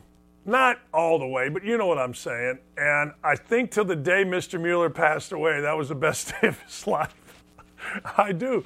A lot of things get signed. Speaking of best days, ladies and gentlemen, we got hoops on in the morning, and at 2 o'clock, we've got the U.S. men's national team. Even if you don't care about the soccer, even if you think soccer is boring, I'm telling you, the next 20 minutes of your life is going to be fun. It's me. It's Lalas. He is from Qatar. I am from my basement in Indianapolis. You're going to have a lot of fun. Alexi Lalas joins me next. Live. Not live. From Qatar. Oops. We'll be right back. Got to take a short break here. We are rolling with Don't At Me, and you don't want to miss it. Stay tuned. When you need mealtime inspiration, it's worth shopping Kroger, where you'll find over 30,000 mouth-watering choices that excite your inner foodie. And no matter what tasty choice you make, you'll enjoy our everyday low prices, plus extra ways to save, like digital coupons worth over $600 each week. You can also save up to $1 off per gallon at the pump with fuel points. More savings and more inspiring flavors make shopping Kroger worth it every time. Kroger, fresh for everyone. Fuel restrictions apply. Hey, welcome back. It is an honor, particularly given that today the United States is getting ready to start the World Cup. 2 o'clock, you can see it on Fox. And the legend, ladies and gentlemen, yes, you know him, well, as a stud soccer player. You know him as a broadcaster. But this is a man who has recorded at minimum 8 albums that I could find. I'm not the best on the internet, but I got 8 albums to your credit. You got more? I mean, I just released one. It's called Melt Away for all 3 of my fans out there, including my mom. And it's on all the different streaming platforms out there, straight ahead pop rock. And, you put it in your car, you turn it up loud, you put the windows down, you drive really fast. And, I keep doing it. It's a labor of love. But, I mean, what do you mean you can't use the internet to find a song? I mean, that's like the base part of using the internet. It's like going to, Spotify or something. No, I always come up short. By the way, Alexi Lalas joins us. I didn't introduce our guest, but I don't think I have to. Like, I'll say to my wife, like, hey, I found all this. She goes, no, there's 20 more things. So I'm like, I don't want to shortchange you out of the number of albums. Don't worry. I haven't even added them up yet. So, right. It's a catalog as we call it. Right. So the catalog's out there on all the different streaming platforms. Melt Away is the newest one. It's, like I said, just some straight pop rock that you and the kids can enjoy. There you go. Look, you were just on the Persian Gulf. By the way, he is coming to us from the World Cup in Qatar. You came up, you go, yeah, I was in the Persian Gulf. I was watching an interview with you. You obviously are one of the most traveled broadcasters in the country. You ever been on the Persian Gulf before? I've never been on the Persian Gulf. This is my 3rd time back to Qatar. I'm here in Doha, Qatar, home of the World Cup, which is upon us here in a matter of days. Sunday it kicks off. So I've never been on a boat on the Persian Gulf. And so tonight, the powers that be out there took us out and feted us and took us around. Just an incredible trip around the bay here. I mean, this city is nuts in the best possible way. It's like this weird version of Vegas where that undercurrent of of danger that exists and dirt that kind of exists in Vegas. It doesn't exist here, and it's just they have so much money. And to be fair, they've spent it pretty well in terms of the architecture and the opportunities here and the craziness that's going on here. But anyway, we're gonna kick a ball here, have a good time and broadcast the World Cup. And so I'm having a good time. I don't know when I'm going to get back to Qatar, but like I said, third time that I've been here, and it gets better each and every time I come. All right, I'm gonna get to the United States. Does no beer sales in the arenas, does that affect, or what effect? I mean, it affects everybody viscerally, right? Especially those of us that drink. I will say this, all three times, including the current one here, I've been here for about a week. It has never, ever been a problem for me to have a drink in my hand anywhere that I go. Yes, there are certain areas where they don't do it. And as you mentioned today, evidently we find out that it's not going to happen in the stadium. Now, part of me, the drinker in me says, what the hell is that? This is sports, and you want to have a beer and you want to have a drink and do all that kind of stuff. And the other part of me says, listen, I am a stranger in a strange land. I am a guest over here, and they do things a little bit differently here. And like I said, if you want to drink, there's plenty of opportunities to drink. You're just not going to do it in the stadium right now. But to come this late in the game is kind of a little bit strange when it comes to, the sponsorships and the relationships, whether it's Budweiser or anybody else here. But I think we found something out when it comes to this World Cup, is that nothing is normal. Everything is different. Everything is unique from when it's happening, where it's happening, the decisions that they are making. And who knows, even on the field, I'm going to bet that this World Cup's going to throw up some really, really strange, unique things because of all of that. 2:00, the United States goes against Wales. That's 10:00 where you are at. Youngest team in the field is the United States. Okay, what do you think we're going to see out of Team USA? I think we're going to see a team that is attempting to woo us to a certain extent. The U.S. men's national team didn't qualify for the last World Cup. And in my estimation, that was the biggest failure in U.S. soccer history. They have qualified for this one, and so check that box. But they also recognize that they have to make us believe again. They have to make us have that pride that we feel when any type of American team goes out there on the field, and not just the score line, but how they go about getting that score. And the first game, like you mentioned, is a game against Wales.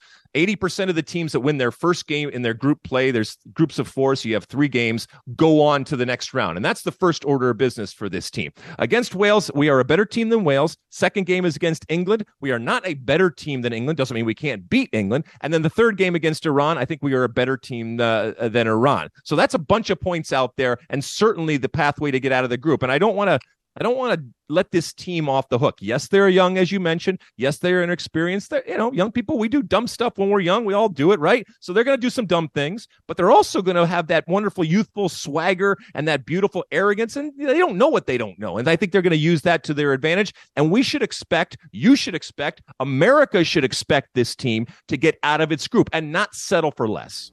Is this an athletic team? Is this a fast team? Is this you can be young and really talented, and you get done things like what you're talking about. How talented is this team? How athletic?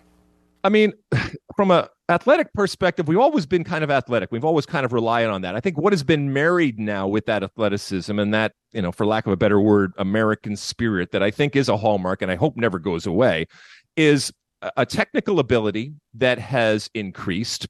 And these players have been groomed from a very young age to be professional soccer players. Very few of them have taken that traditional path that my generation took through college. And at a very young age, they were not only groomed, but they were given incredible resources in terms of coaching and facilities and pathways to big clubs and to big leagues around the world. And so we got players like Christian Pulisic playing for Chelsea in England. We got players like Tyler Adams and Brendan Aronson playing for Leeds. We got guys like Weston McKennie playing for Juventus in Italy. So these are some big teams. These are some big leagues. And once again, with all of that we give them, we have higher expectations. And I don't think it's unfair for us to expect more, even though they are younger, because of all that they were given from a very young age.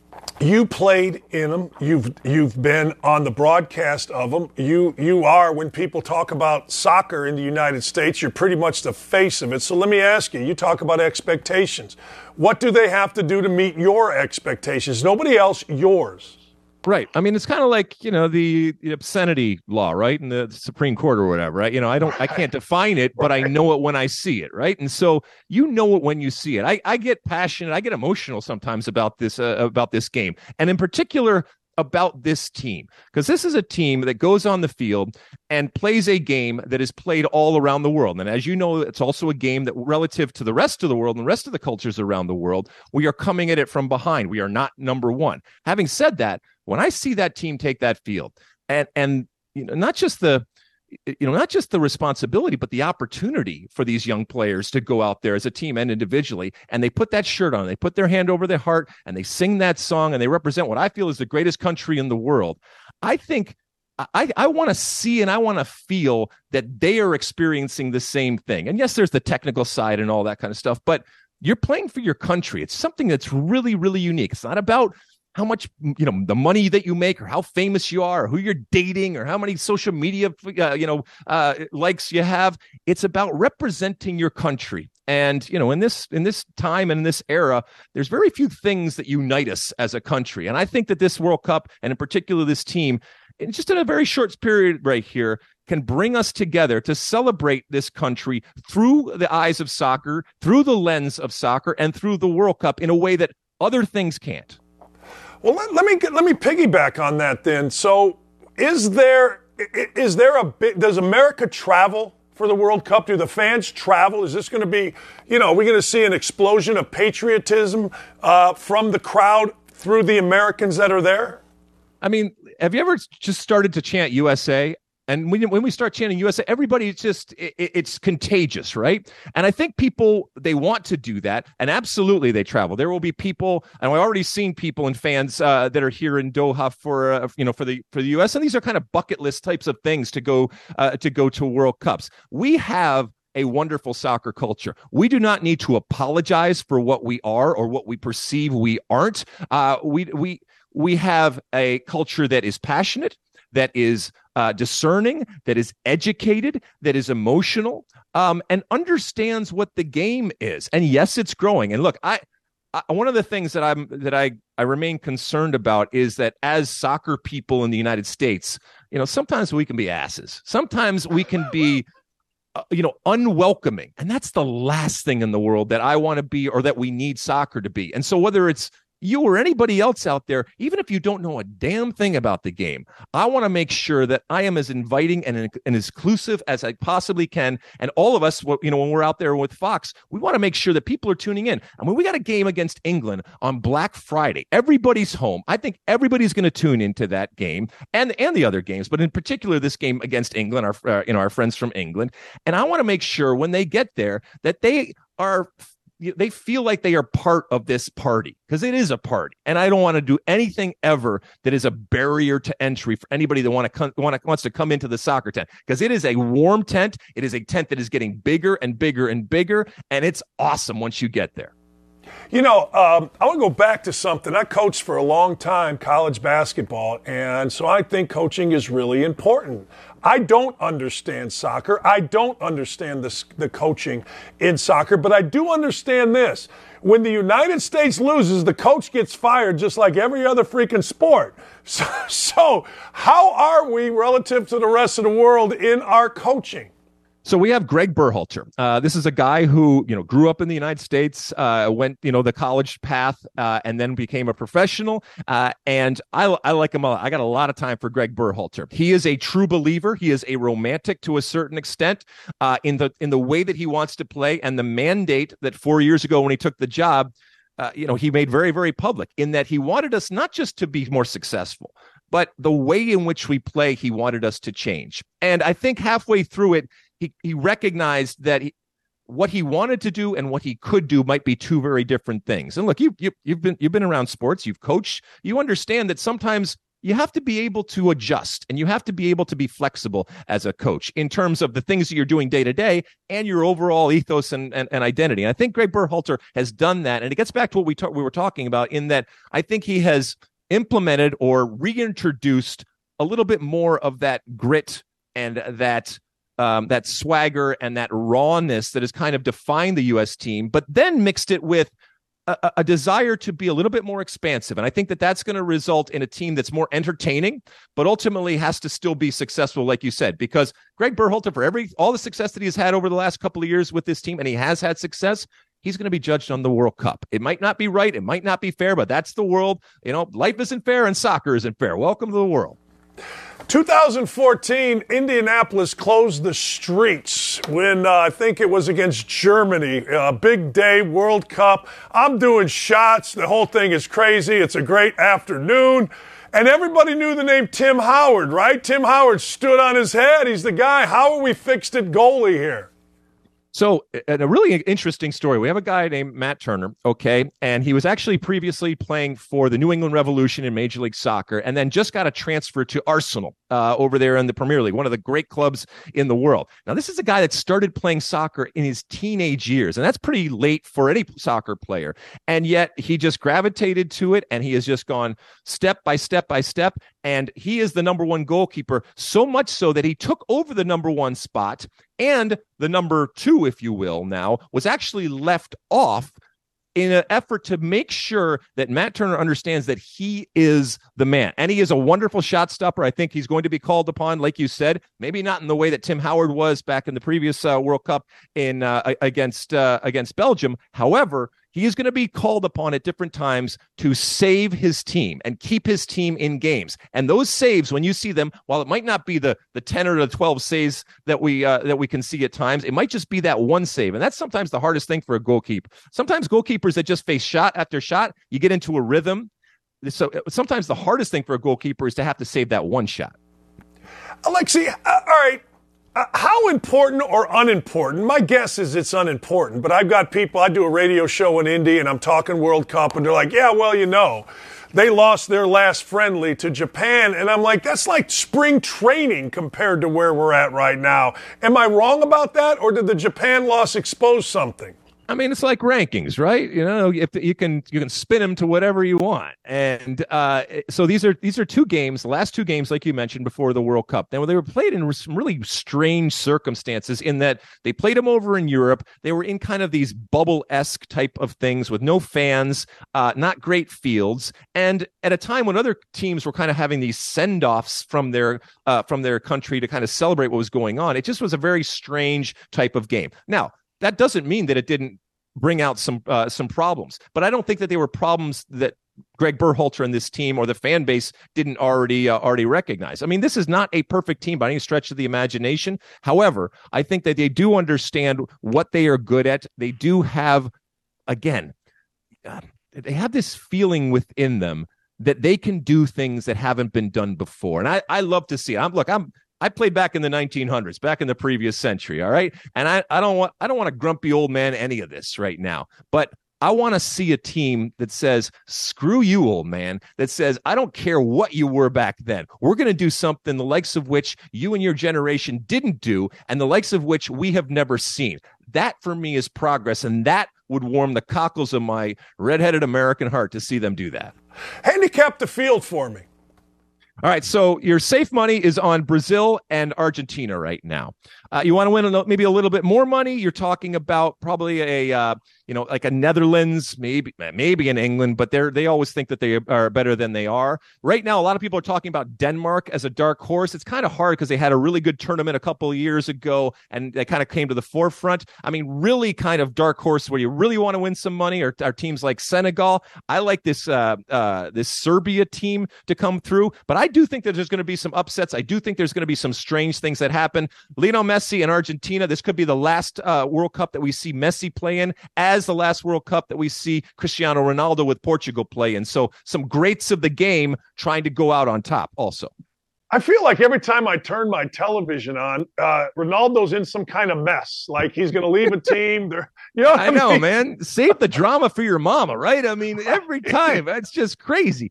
So he's in all sorts of hot water right now. He went on Piers Morgan the other day and just completely unloaded on everybody and their mother. And his team, Manchester United. I mean, this was like scorched earth. And don't think for a second it wasn't by design. But there's no way he's going back to Manchester United given what he did. The problem is who else is going to take him? Who else is going to pay him? Major League Soccer is still out there. Who knows if that comes out? And I think for him, he's back in that nice cocoon that is Portugal.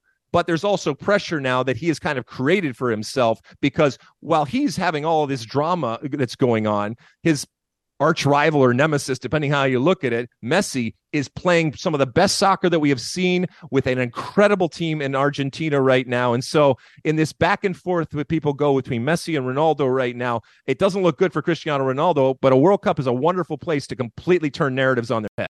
1 says no chance. 10 says absolutely going to get it done. From 1 to 10, can the United States shock the world? You mean and win a World Cup? Yeah.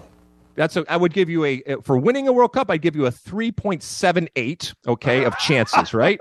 What's the Russian judge got? Right, exactly. So 3.788 there. I don't think, and also we're looking to 2026 too with this team, and I don't want to look too far past 2022, but this, like we said, is a young team, and so they're only going to get better. And obviously 2026 we will be hosting with our friends to the North Canada and our friends to the South Mexico. That's going to be awesome. But whatever happens in 2026, I think is going to be predicated on the results in 2022. I'm excited about this team. I am naturally optimistic about things in life, including this team, and I hope that they prove me right.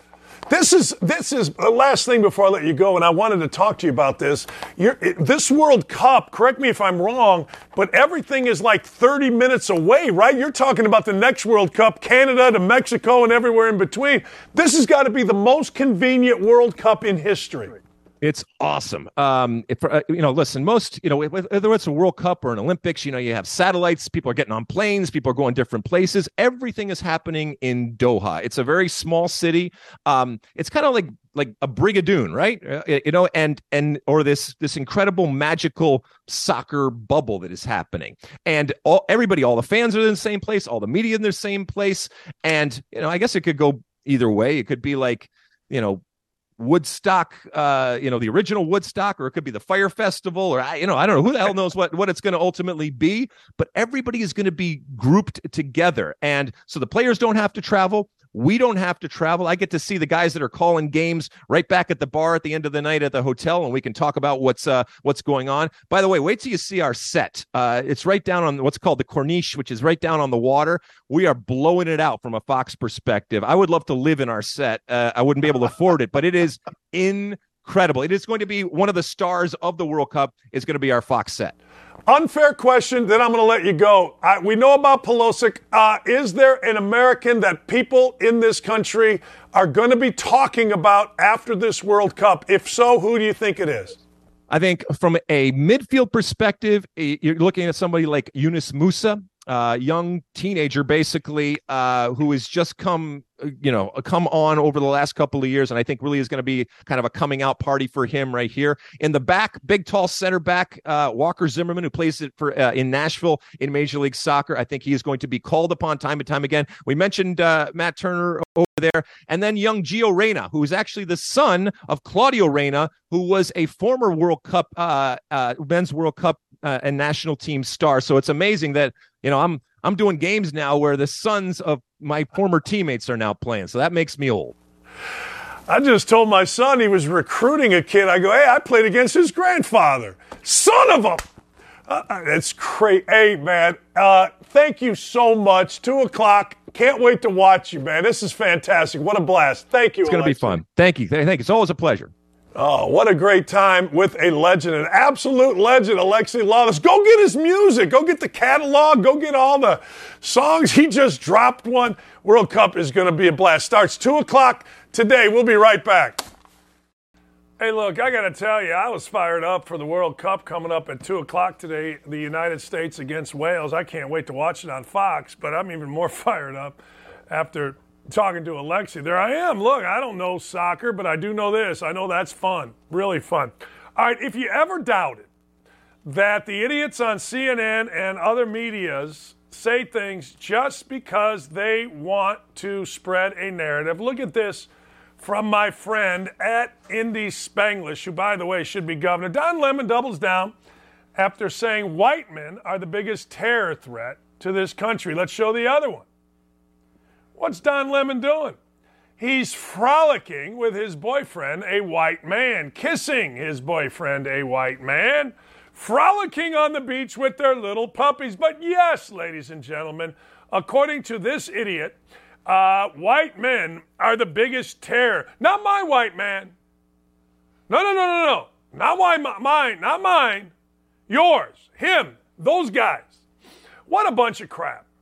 I mean, I'm not even going to get into things statistically who are the biggest threats, but it ain't white men. I'm just going to tell you. But the point here is simply this. The point, I'd say the government is the biggest threat to our country, but I digress. All right? Anyway, but the point here is this. If you ever wonder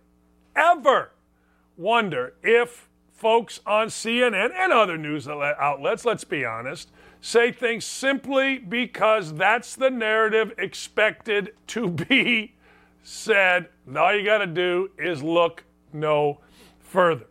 That's all you got to do. Look no further than that right there. America is under a threat by white men. But not my white man. Okay. What a great day today. Tomorrow, Benetti joins us, the best play-by-play caller in the country, Fox Basketball, Fox Sports, and he's a soccer guy as well. But we'll recap all the goings-on in the World Cup, whether you want to or not. Urban Meyer later on in the week getting you ready for Michigan, I think anyway, getting you ready for Michigan and Ohio State. It's Thanksgiving week, which means it's feast week on ESPN, so we'll be watching a bunch of hoops. Can somebody explain to me this? Look, John Mellencamp and other celebrities, I've had enough of you. I think we've all had enough of you. John Mellencamp yesterday at the Colts game, picture was taken of John Mellencamp not standing for the anthem while he sits in a luxury box eating popcorn. Oh, ain't that America? For you and me, ain't that America? Something to see, baby. Ain't that America? Home of the free. You are free to do that, John Mellencamp. God bless you. And we are free to criticize your un-American, unpatriotic backside. Apparently, that's a thing with Mellencamp. Whether he goes to, I don't know, games down at IU or other places. Unless he feels a little bit of pressure, Mellencamp sits. I'm so tired of these celebrities. I've had enough. Swear to God, I've had enough. One of the great things about Mellencamp is he is the American story. He is the American dream. Seymour, Indiana is a great town. Had not one but 2 girlfriends from Seymour, Indiana. Unbelievable place. Love it. Great. It's where he's from.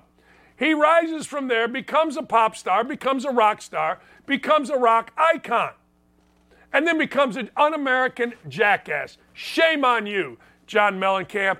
Everybody knows people are watching. You stand for the anthem. You set a good example, and I don't want to hear a damn thing about it. We'll see you tomorrow right here. Thanks to Dylan. Thanks to Aaron. Thanks to Davey. Thanks to Haley. Thanks to Ryan, who is very happy, by the way, that the Vols lost. See you mañana. USA! USA! USA! That's right. That's right. See you.